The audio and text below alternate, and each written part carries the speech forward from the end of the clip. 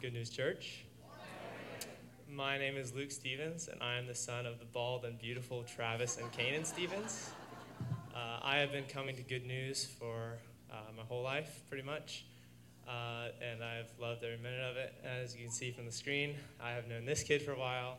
We've grown up in the church together, and now he's going to tell a little bit about himself. Hi, my name is Henry Pertil. I'm the son of Ed and Beth Pertil, who are worshiping with me this Sunday. I've been coming to Good News since as long as I can remember with this kid. And I was just wondering, Luke, is there any possible way to get in touch or to connect with Good News Church? As a matter of fact, there is. If you're new or visiting, welcome. Located on the seat backs in front of you is something called the Connect Card. It is a great tool that Good News has been using to connect with you and others. So if you would take one of those, fill one out, put as much or as little information as you feel comfortable with putting on it. And also if you would, you can mark if you would like to have lunch with the pastor. That's a great way to connect and ask questions and also eat some food. So if you mark that, and then if you put them on the black boxes on your way out. For sure. Is there anything else that's going on, Henry? Actually, there is. Following the 10:30 service is our Summer Splash event. There will be food, bounce houses, and water slides. Shout out to Jumperama. My boss told me to say that. Yeah, there'll be lunch, and everybody's invited for some food and some fun. Hey, Luke, are you going to tell everybody why we're up here today? Yes, so today is Grad Sunday, where we're celebrating the high school graduates of 2023. Yeah, so as Henry and I both mentioned, we have grown up in the church. So Henry, as you've grown through the church, what is one way that Good News has impacted you? Well, Good News Church has impacted me in so many different ways, but I think one of the most important ways to me is getting up here to serve my community almost every Sunday morning. As some of you know, I'm attending Southeastern University in Lakeland, Florida this upcoming August. And I'll be majoring in worship studies, and it's just been such a blessing to practice and pursue what God has willed me to do. So, how about you, Luke? Good News has impacted me in so many ways through all the youth groups, Monday and Wednesday night, middle school and high school, through all the camps and the summer camps and the midwinter camps that we've done, through all the events that Good News has put on, just having so much fun. Shout out to Caleb, he's in my youth group. You want to shout out? Yeah, just so many ways that Good News has blessed me. So, yeah. That's so awesome. What would you say is your favorite Good News Church memory? Favorite Good News Church memory? Okay, so a while back, one of the Christmas services, I forget which one it was, but Good News had a live nativity set up. So it was, Mary, Joseph, baby Jesus, and they also had animals. And one of the sheep happened to be pregnant and give birth that night. So it was crazy because we're celebrating the birth of Jesus, and the sheep just pops on out. So yeah, it was crazy, and it's very hard to describe. What about you, Henry? Well, I'd have to say that my favorite memory is probably just the memories I made with all my friends, who I can call my family, basically. Speaking of, on behalf of all my friends who are graduating this year, we want to thank all of you guys who supported us growing up and who will continue to support us as we take the next step in our lives. And to show our appreciation, we made a slideshow. So, have fun.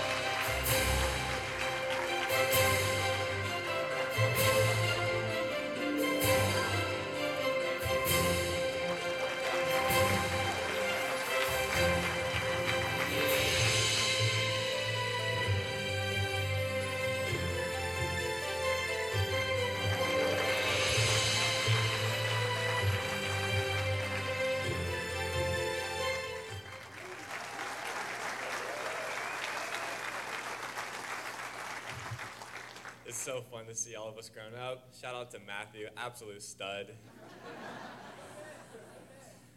I'll pray for you guys while Pastor Smiley comes up to talk. Jesus, thank you so much for today.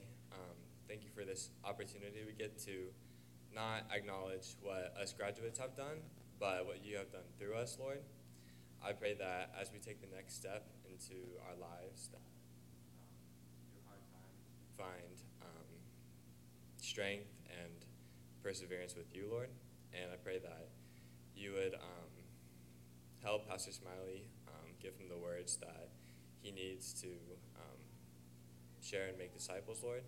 And I pray that everyone grows their relationship with you today, Lord. In Jesus' name, amen.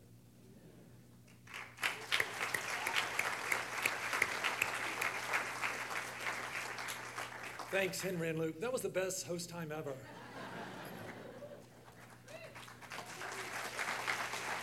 Only one thing would have made it better. Henry, if you'd have worn your Superman outfit, that would have made it. That's the only improvement we could have had. So. Oh, man, that was so good.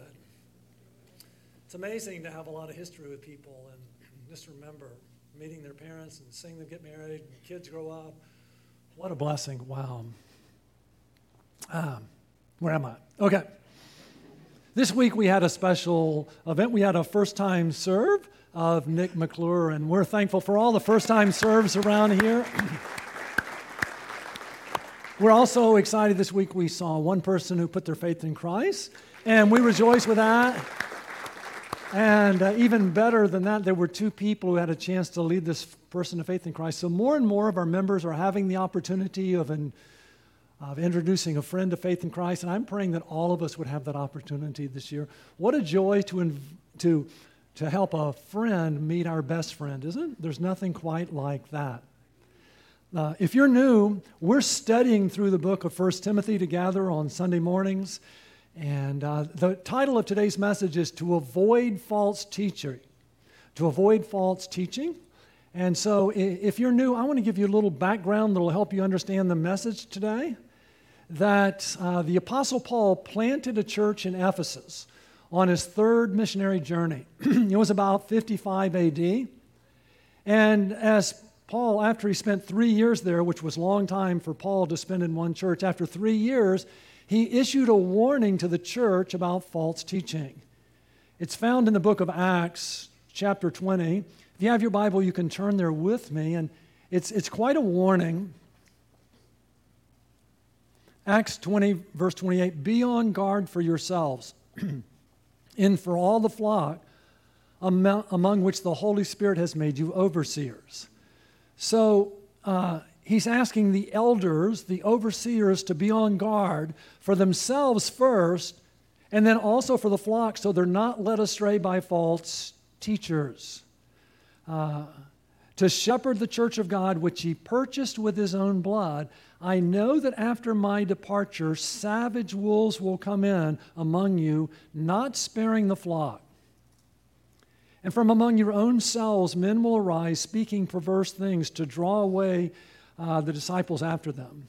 So he says, be careful, because false teachers can come from the outside in, and they can also rise up from the inside. So keep your eyes open. Therefore, be on the alert. Stay awake. Remembering that night and day, for a period of 3 years, I did not cease to admonish each one with tears. And now I commend you to God and to the word of his grace. The way you can keep from being led astray is to stay close to God and to his word of grace, the gospel, which is able to build you up and to give you the inheritance among all those who are sanctified.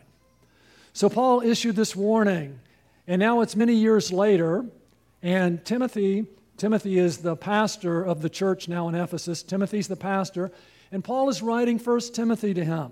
And he's discipling Timothy. He's teaching Timothy how to be an effective pastor, how to be an effective disciple maker. And he's taught him how to raise up elders and how to get the people to love each other. And he's continually reminding them to avoid false teaching. And he's going to teach us today the best way to avoid false teachers is to know the truth. To know the truth. And the point of today's message that we're going to focus on is that Jesus is the treasure.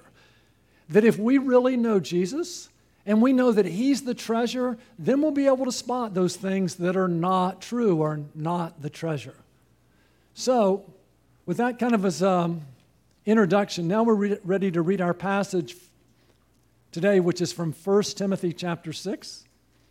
It's a great idea to bring a Bible with you and get familiar with it. It won't bite you, but it will help you.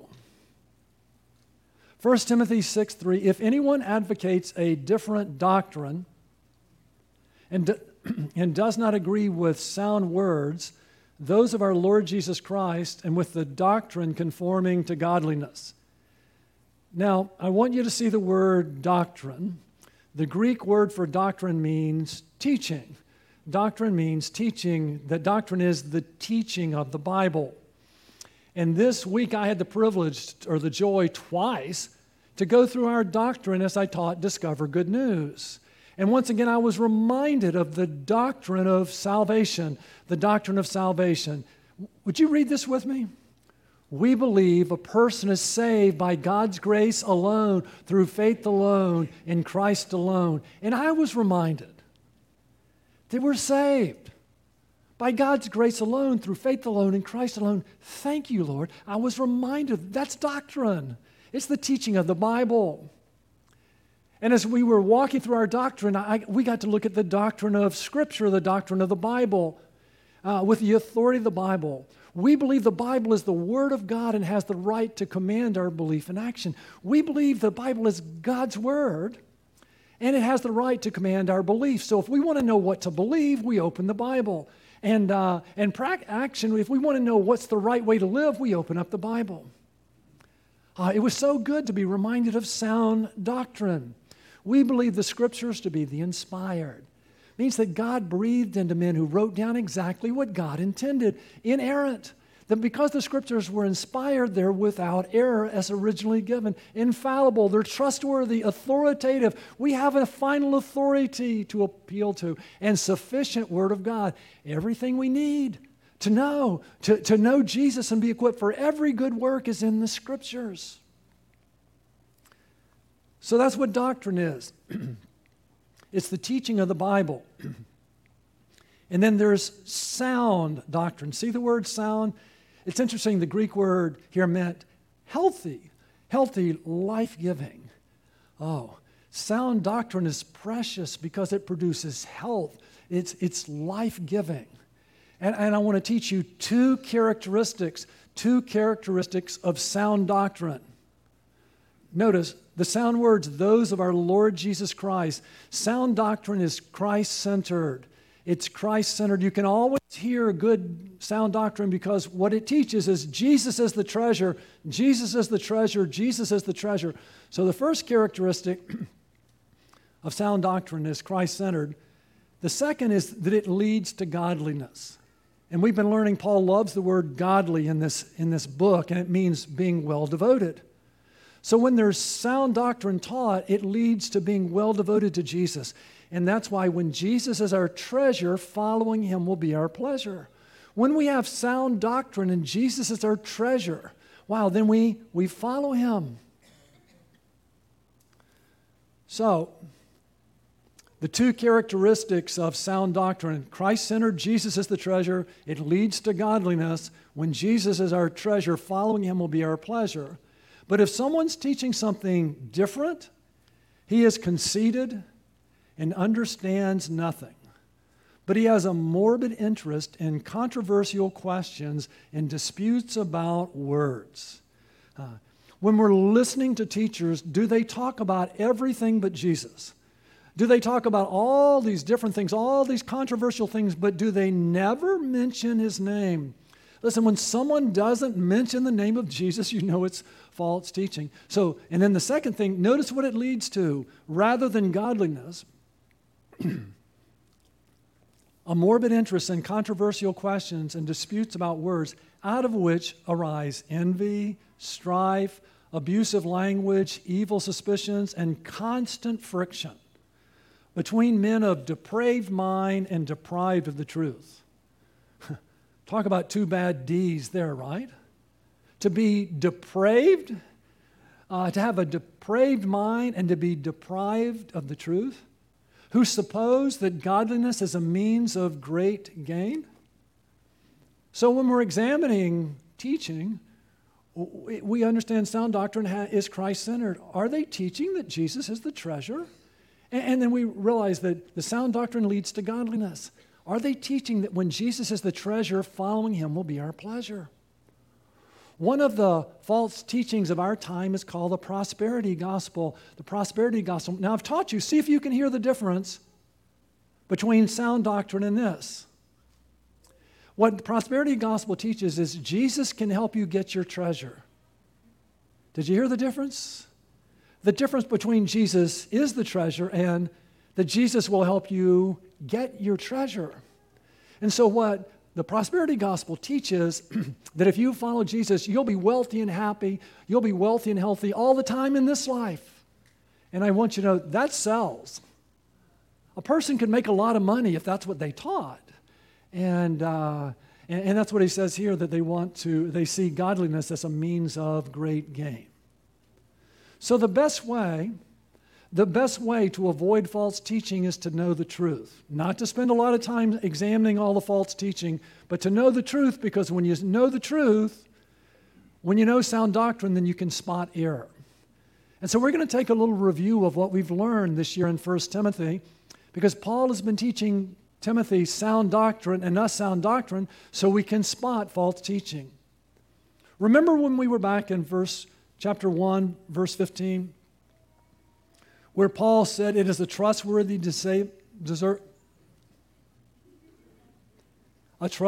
statement deserving full acceptance. That means this is sound doctrine. That Christ Jesus came into the world to save sinners, among whom I am foremost of all. The doctrine that we need to be most clear on is the gospel, that Jesus came to save sinners. Now, that's the good news, but the bad news that's in there is that we are sinners. We are sinners, and we are sinners by birth and by choice. Did you know that? We are double sinners. That we were born sinners and we choose to sin. Each of us inherited from our parents a sinful human nature, and because we are sinners, we choose to sin. Now that's the standard of truth I've been teaching you about. But the evidence of truth is, does it conform to reality? Is there any evidence in the world? Any evidence in the world that we're sinners? Any evidence? Isn't it true? How about our own lives? I mean, our own family, our own lives. Listen, it's true, we're all sinners. And because we're sinners, we sin. And what is a sin? It's a crime against God. We say to God, God, I won't put you first. I won't honor my father and mother.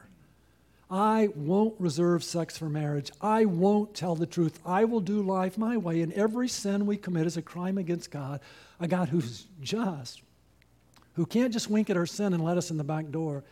And God says what we deserve for what we've done is hell itself. Oh, and when we understand the bad news, the good news is so good, that Christ Jesus came into the world to save sinners.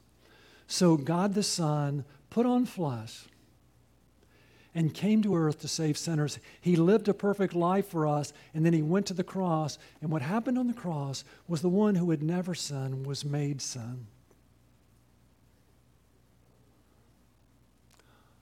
All our sin was placed on Jesus, and because he loved us, he died in our place once and for all to pay in full the penalty for our sins. He stayed on the cross until he could cry out, "It is finished." He died, he was buried, but the third day he walked out of the tomb, and when he walked out of the tomb, he proved that he had conquered sin and death. And he offers to us the greatest gift ever given, the gift of eternal life, which is a free gift. And what is eternal life? It's the forgiveness for all of our sins. It's the opportunity to do life with Jesus and do eternity with Jesus. And how do we receive this gift? By faith, by believing. It is a trustworthy statement deserving full acceptance that Christ Jesus came into the world to save sinners, among whom I am foremost of all. Yet for this reason I found mercy, so that in me as the foremost, Jesus Christ might demonstrate his perfect patience as an example for those who would believe in him for eternal life. That we believe in Jesus for eternal life. And isn't that exactly what Jesus taught in John 6, verse 47? Would you read this with me? Truly, truly, I say to you, he who believes has eternal life. Now, when Jesus says truly, truly, what's he saying? This is important. Don't miss this. Now, as you read this verse, who does Jesus say has eternal life? Everyone who believes. So if you believe, what does he say about you? That you have eternal life.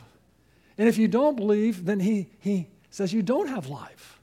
And then that raises the question, then, what does it mean to believe? Oh, man, my voice is all over the place, isn't it? Listen, the voice isn't good, but the message is good, okay? To believe is as simple as A, B, C, where we admit and believe and commit. And listen, if you've never done this, one day it'll be too late to receive eternal life. Why not do this today? You can do this right now, or I'll help you when we close in prayer. But what it really means to believe in Jesus, it means we start when we admit, Jesus, listen, I've sinned against you. It's not just the world that's a mess. I'm a mess. I've sinned against you. And then we believe, Jesus, I believe you died on the cross for my sins and rose. And then we commit. We trust him as Savior and Lord. Jesus, come in and be my Savior and forgive me and give me eternal life. Oh, I want you to be Lord of my life. Help me be the person you want me to be. Won't you? Don't wait until it's too late. Now, back to 1 Timothy, who would believe in him for eternal life? Now notice what happens. Paul goes right from theology to doxology. Now to the King, eternal, immortal, invisible, the only God, be honor and glory forever and ever. Amen. How can any of us be saved without that leading to doxology, to praise? Listen, sound doctrine leads to godliness. When we understand that Jesus is the treasure, it leads to being well devoted to him. That when Jesus is our treasure, following him will be our pleasure. That's why throughout this letter, Paul has been teaching us sound doctrine. And the more we know the truth, the easier it is for us to spot error. Remember when we were in chapter 2? In chapter 2, first of all then, I urge that entreaties and prayers, petitions and thanksgivings be made on behalf of all men. How's your prayer life? Does this verse expand it a little bit? It says that we're to pray for what? All people. Wow. And including in that, for kings and for all who are in authority. Why? So that we may lead a tranquil and quiet life in all godliness and dignity. Now, you don't have to answer me, but do you complain more about our civil government, or do you pray more for them? The scriptures don't call us to complain, but they do call us to what? To pray, do we?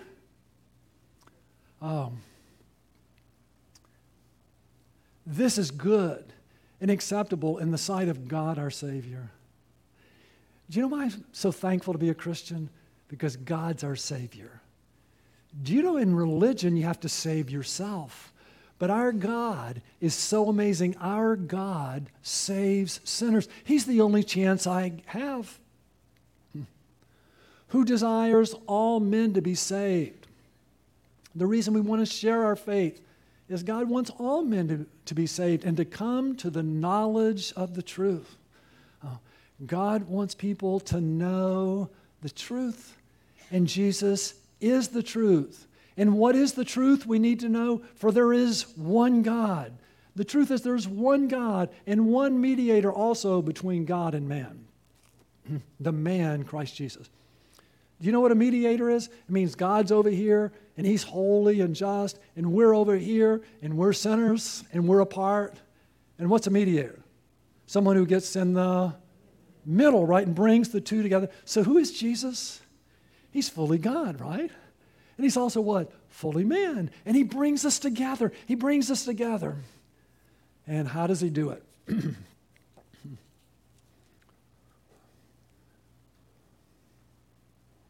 Who gave himself as a ransom for all, the testimony given at the proper time. That's the doctrine of the substitutionary atonement, that Jesus became our substitute to atone for our sins, to bring God and man together. But did you know in the so-called progressive church today, they're teaching that the substitutionary atonement is cosmic child abuse? The very center of the gospel is being disparaged as child abuse. If you want to know what the God of the Bible is like, look at the cross. God is most clearly revealed in the cross. On the cross, God declares that God is just, and every sin ever committed will be punished. No one will get away with sin. It'll either be punished in us in hell forever or in Jesus on the cross once and for all. God is just. But the cross declares that God is love. The Father had a plan. The Son volunteered to become our substitute and atone for our sins on the cross by experiencing the wrath of God that our sins deserved. That way, God and man could be reconciled together. Who gave himself as a ransom for all at the proper time, a ransom for all, the testimony given at the proper time. For I was appointed a preacher and an apostle. I'm telling the truth, I'm not lying, as a teacher of the Gentiles in faith and truth. When God and men are far apart and we've been reconciled, we want to go and tell others how they can be reconciled to God. And then remember the best way to spot error is to know the truth. Remember when we were in chapter 3, in 1 Timothy 3, and Paul wrote in verse 14, I am writing these things to you, hoping to come to you before long. But in case I am delayed, I write so that you will know how one ought to conduct himself in the household of God, which is the church of the living God, the pillar and support of the truth. And so what is the church? The Greek word for church is ekklesia, the called out ones. We have been called out of the world to belong in the church. The church is the family of God. We're part of God's family. And why are we here on earth? Why are we here? We are the pillar and support of the truth. Have you noticed we live in a confused culture? Have you noticed that? Do you know our culture doesn't know where they came from, nor where they're going? Do you know that our culture doesn't know what a man is or what a woman is or what marriage is? Have you noticed that? They're lost. They don't know. They're confused. And the church is here to be the pillar of truth, to be a voice of truth in a culture that desperately needs truth. There's never been a better time to be the church, a place to belong, and a voice of truth. We're here as the body of Christ, the pillar and support of the truth. You say, well, what is truth? In John 14, what did Jesus say? Jesus said to him, I am the way and the truth and the life. No one comes to the Father but through me. Jesus said, I'm the truth. Truth exists. Truth is not a social construct. Truth exists. Truth is knowable. It's knowable in a person, and his name is Jesus. And when we know Jesus, we know the truth. What a great time to be the church. Not only is Jesus the truth, but we read this week about Jesus praying for us, didn't we? And remember when he was praying for us, what he said about the truth in John 17? He said, sanctify them in the truth, your word is true. What if we believe that? In our confused culture, we had a book that was filled with truth. I've shared with you often how our oldest daughter, every time she would get a book, she'd open it up and she loved to smell books. If we believed this book was about Jesus, if we believed it was God's word, it was truth in a confused culture, wouldn't we pick it up and breathe it in? And what is that truth that we get when we open up his word? Back to 1 Timothy. By common confession. You see that? The Christian life is a team sport. We do this together. This is either a hymn that the early church sang or a creed that they would use when they got together to say, this is our common faith. This is what we believe together. By common faith, great is the mystery of godliness. It's this truth that Jesus is the treasure that leads to godliness, that being well devoted, that when Jesus is our treasure, following him will be our pleasure. He who was revealed in the flesh. What is the truth? The truth is that God the Son put on flesh and came to earth. That's the truth. And the Word became flesh and dwelt among us. And we saw his glory, glorious of the only begotten from the Father, full of grace and truth. What is the truth? He was revealed in the flesh, was vindicated in the Spirit. You know what the word vindicated means? It means authenticated. Isn't the Holy Spirit all over the life of Jesus?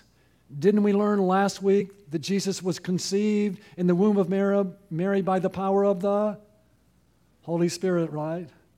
And as Jesus is about to begin his earthly ministry, at his baptism, the Holy Spirit descends upon him, right? So he was filled with the Holy Spirit, and we read how he was led by the Holy Spirit, and then we read that he was raised from the dead by the power of the Holy Spirit. He was authenticated, vindicated by the Spirit. He was seen by angels. Weren't angels all around his life? Last week we learned that an angel announced to Mary that she would be the one to give birth to the Savior.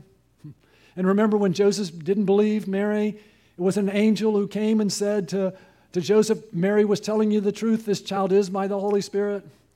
And weren't it angels that announced to the shepherds that the Savior had been born? And after Jesus was tempted, weren't the angels that ministered to him? And my favorite, after Jesus rose from the dead, the women go out to the tomb. And the angel said, why do you seek for the living one among the dead? He is not here, he is risen. And then my favorite part, just like he said. Weren't you paying attention? He told you. Why are you surprised? Just like he said. He was seen by angels. He was proclaimed among the nations. His last command was to go and make disciples of all the nations. He was believed on in the world. All over the world, people are believing in Christ. Taken up in glory, Jesus ascended into heaven. So, we're encouraged or warned about false teachers to avoid false teaching. So back where we started in 1 Timothy 6:3, if anyone advocates a different doctrine and does not agree with sound words, those of our Lord Jesus Christ, and with the doctrine conforming to godliness, the best way to not be led astray is to know the truth. And so we've learned there's two characteristics of sound doctrine. The first is that it's Christ-centered. We listen. Do they teach that Jesus is the treasure? Jesus is the treasure. And then secondly, does it lead to godliness? Does it lead to being well devoted? Because when Jesus is our treasure, following him will be our pleasure. So that's what we've learned today. And now we come to the action step for today. That what I really want you to do is to treasure Jesus. And I can almost hear someone saying, Smiley's lost his mind. That was the point last week. He's so old he doesn't even remember. And I do remember last week. But I also know that sometimes we need to have repetition to learn things. Listen, have you been reading with us in John? If you haven't, pick up a study, join us in Acts, because we had such a great time reading in John together. This past week, talking about repetition, that after Jesus died, he rose, and in John 20, talking about repetition, I love this verse. So Jesus said to them, what? Again. Don't you love that? Come on, your moms, do you ever say that to your kids? If I've told you once, I have to tell you 1,000 times. Are you a coach? How many times have I taught you that? Again and again and again. Oh, I just love that again in there, don't you? So Jesus said to them, again, peace be with you. As the Father has sent me, I also send you. So how do we treasure Jesus? Here's how. We need the Word and we need the Holy Spirit. We need them both to treasure Jesus. Because the Bible reveals Jesus as true, but the Holy Spirit reveals him as treasure. When we read God's Word or hear God's Word, the Bible proclaims Jesus as true, and he is. But the Holy Spirit says he's not just true, he's treasure. He's treasure. Follow him. And so when Jesus is our treasure, we'll be able to spot false teaching. We'll be able to say, that's not Jesus. Let me show you a great verse on spotting false teaching. In 2 Corinthians 11, verse 3, but I am afraid that as the serpent deceived Eve by his craftiness. Listen, the devil's not the way we think. It's not like he's strong physically. He's a deceiver. He deceives people. He majors in lies and deceptions. That as the serpent deceived Eve by his craftiness, that your minds will be led astray from the simplicity and purity of devotion to Christ. The reason that Eve was deceived is she didn't have a good grasp on his word. And so we want his word to fill our minds that Jesus is true, and the Holy Spirit reminding us that he's treasure. Because then we're not led astray. No, I love that. What is the Christian life? What is the life of being a disciple or being a disciple maker? It is a pure and simple devotion to Christ. And when you get that, you can say, that's not Jesus. That's not Jesus. Oh, that is Jesus. So when Jesus is our treasure, we'll be able to spot false teaching. When Jesus is our treasure, following him will be our pleasure. Will be our pleasure. And I want to show you that. In John 15, look at this verse. So good. These things I've spoken to you so that my joy may be in you and that your joy may be made full. Now, I want you to look at the verse. Jesus says we have a joy problem. And it's not what many of you think. He isn't saying we have too much joy. He's actually saying, what is our problem? That we don't have enough joy. And so he said, I've spoken these things to you so that my joy might be in you and that your joy might be made full.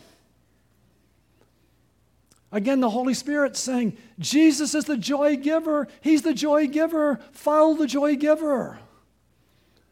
Let me show you the Older Testament version of that. This is one of my favorite verses, Psalm 16:11. You will make known to me the path of life. Do you know there's only two paths? There's the path of death, and there's the path of life. Which do you want to walk on?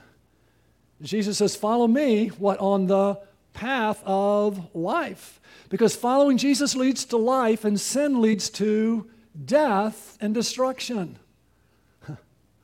You will make known to me the path of life. In your presence is fullness of joy. I mean, if we believe that, when Sunday came, we'd love to be together, wouldn't we? In his presence, there's fullness of joy. We have an opportunity to get up in the morning and spend time with Jesus, wouldn't we, if we believe that? In your right hand, there are pleasures forever. But you know what people tell me all the time? Well, you know, Smiley, believing in Jesus is easy, following him is hard. Is that what you think, that believing in Jesus is easy and following him is hard? Because I always say you have it exactly backwards. And they'll say, what? I said the hard work is believing. Following is easy. That's why we need the Holy Spirit. Holy Spirit, help me to believe that Jesus is the joy giver, that Jesus leads us on the path of life, that in Jesus' presence there's fullness of joy, that in Jesus' presence there are pleasures forever. Because if we believe that, there's two paths, death and life. That in his presence there was joy and pleasures forever. We'd follow him if we believed it. And the reason we don't follow is because we don't believe. And that's why we pray, Holy Spirit, help me to treasure Jesus.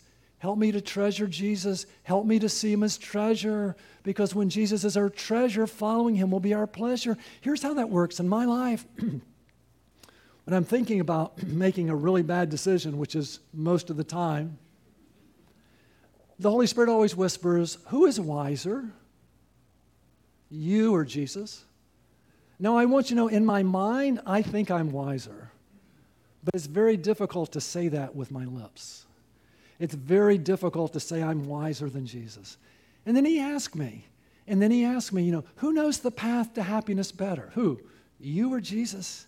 It's really difficult to say that out loud, isn't it? Because it's so untrue. Follow Jesus. Follow Jesus. Follow Jesus. He's wiser than you. Look at the life he lived. Isn't that the way you want to live? Follow him. And that's the standard of truth. And you know what? The Holy Spirit loves to whisper in my ear too about the evidence of truth. And he says, look at the people around you. Look at the people around you who are doing life their own way. How's it working out? How's it working out? Is that what you want your life to look like? Oh, man. See, when Jesus is our treasure, following him will be our pleasure. We'll spot false teachers. Following him will be our pleasure. When Jesus is our treasure, sharing him with others will be our pleasure. It will be. Jesus said, "What, follow me and I'll make you fishers of men." Because when we follow Jesus and see what a treasure he is, we want to share him with everyone. I mean, come on, when you're around people, how long do you need to be around them for you to discover what their treasure is? How long does it take? But the question I would ask you is the people where you live, work, and play, how many of them know that Jesus is your treasure? Let me show you. In 2 Corinthians chapter 4, verse 5, "For we do not preach ourselves, but Christ Jesus as Lord, and ourselves as your bondservants for Jesus' sake." Why I love being a Christian and an evangelist and a pastor is I get to exalt Jesus. If I had to tell others how wonderful I am, that would be a very difficult calling. Do you notice we don't preach ourselves, we preach Christ Jesus as Lord? Listen, recently a lady's saying, "Smiley, you always put yourself down. You always put yourself down. You're not that bad." Let me assure you, anything I ever share with you about how bad I am, there is far worse I'm not sharing. But I said with her, listen, Jesus and me love to play together on the playground. And one of the things on the playground is a seesaw, right? And on the seesaw, when I go down, the other person goes up. But when I go up, the other person comes down. And you've been on those, right? You didn't want to get on one with me because I'd love to get to the bottom, have them up in the air. You knew what I would do. I'd just jump off. Smiley, you're horrible. I am. I tell you that. You don't believe it. I think about doing that with Jesus, but that's a bad idea. But here's what happens. If I exalt myself on the seesaw, what happens to Jesus? He gets diminished, right? But when I tell people how flawed I really am, you know what happens? Jesus gets lifted up. Because if I told you Jesus came to save really good people like me, I mean, that would be okay. But what did we learn today? That Christ Jesus came into the world to save sinners, among whom I am foremost of all. Is there anyone like Jesus who loves sinners? And listen to what it says next. "For God, who said, 'Light shall shine out of darkness,' is the one who was shown in our hearts to give the light of the knowledge of the glory of God in the face of Christ." I know I'm old, but I wasn't there. Wouldn't you love to have been there at creation? Wouldn't you love to have been there when everything was filled with darkness? And God said, "Let there be light." And the lights came on. I wasn't there. But I was there. I was there on the day when in the darkness of my life, the Spirit of God said, "Let there be light." And when the light came on, I saw my sin as I had never seen it before. And I said, "I am a mess and I am in trouble." And then I saw the beauty of Jesus. Have you seen him? Who died for me. And I saw Jesus saying, "Behold, I stand at the door and knock. If anyone hears my voice, and I will." No wonder. Come on in. You know what happens when we share the gospel? We're praying that the Holy Spirit, as we share, would shine in their hearts and say, "Let there be light." Because we just fumble through sharing the bad news and the good news and inviting people to respond. But it's when the Spirit says, "Let there be light," we get to witness the light coming on and people seeing their sin and seeing Jesus and saying yes. What a joy, what a privilege. Listen to this, but we have this treasure in earthly vessels. Listen, no one in here is more messed up than I am, but I have a treasure. I know Jesus. He's my treasure. And he's in an earthly vessel. Listen, I'm a mess, but he's treasure, so that the surpassing greatness of the power will be of God and not from ourselves. Let me ask you, who do you know? Who do you know who would love to hear what we've learned about today? Won't you go and share with them? Hey, we learned about treasure. Matter of fact, I'd love for all of us to have a treasure conversation this week. I love to go first. So I've been, this past week, spending time with people and asking them, could I ask you a question? And when they say yes, I say, what's your treasure? And it's a really good question. What's your treasure? And just listen to people and find out what their treasure is. Be inquisitive. And if they ask you back, be ready. And when I ask people, what is your treasure? You know what they ask me? What is my treasure? Oh, man. Jesus is my treasure. He has given me eternal life. You know what that means? He's forgiven me. I've done a lot of things wrong in my life. Have you ever done anything wrong? He's forgiven me of everything I've ever done. Would you like to be forgiven? You can, you know. You really can. You know why Jesus is my treasure? I get to do life with him. I have a friend. I disappoint people all the time. I make them mad and they leave. But Jesus, when he moved in, said, I'm never leaving. What would you give for a friend who never leaves? You can have one, you know. Oh, you know why Jesus is my treasure? He's given me a purpose bigger than myself, something to give my life to every day of the week where I can get up and be excited each day. Wouldn't you like a purpose to get you out of bed in the morning? You can, you know. But the greatest thing about Jesus as my treasure is I have a future. Did you know people are forever? It's either eternal life or eternal punishment. And I'm so thankful that my treasure treasured me so much that he died on the cross for my sins so that I could be his treasure with him forever. Wouldn't you like to be with Jesus forever? Wouldn't you? You can, you know. You really, really can. Let's pray.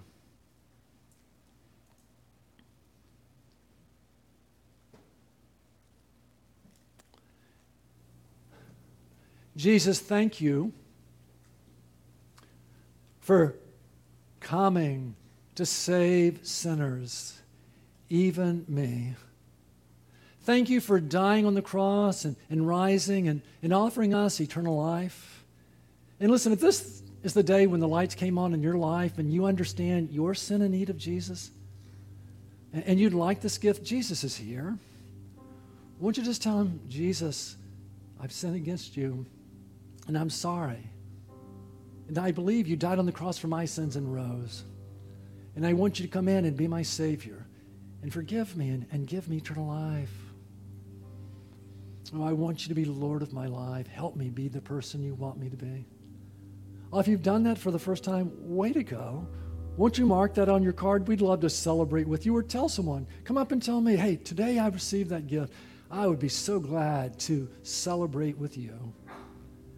And Jesus, I pray for all of us who've received you that we would remember that you're our treasure, that Jesus is the treasure.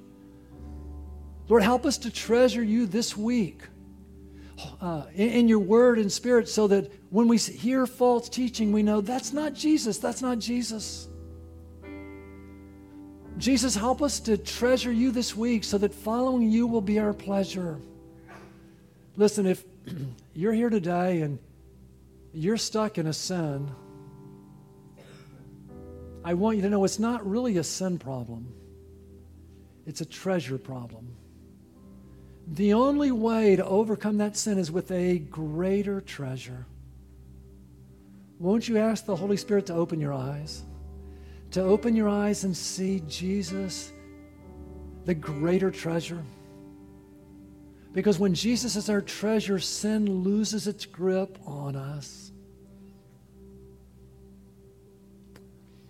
And Lord, help us this week to treasure you, so that we find that we're just talking about you, that the people around us, they know who our treasure is. It's you, Jesus. Lord, I pray that all of us this week would ask someone, what's your treasure? And Lord, may they ask us back. And may treasure conversations break out all over the county this week. Oh, may many, many people get to hear what we learned about today, that Jesus is the treasure. And we pray in Jesus' name.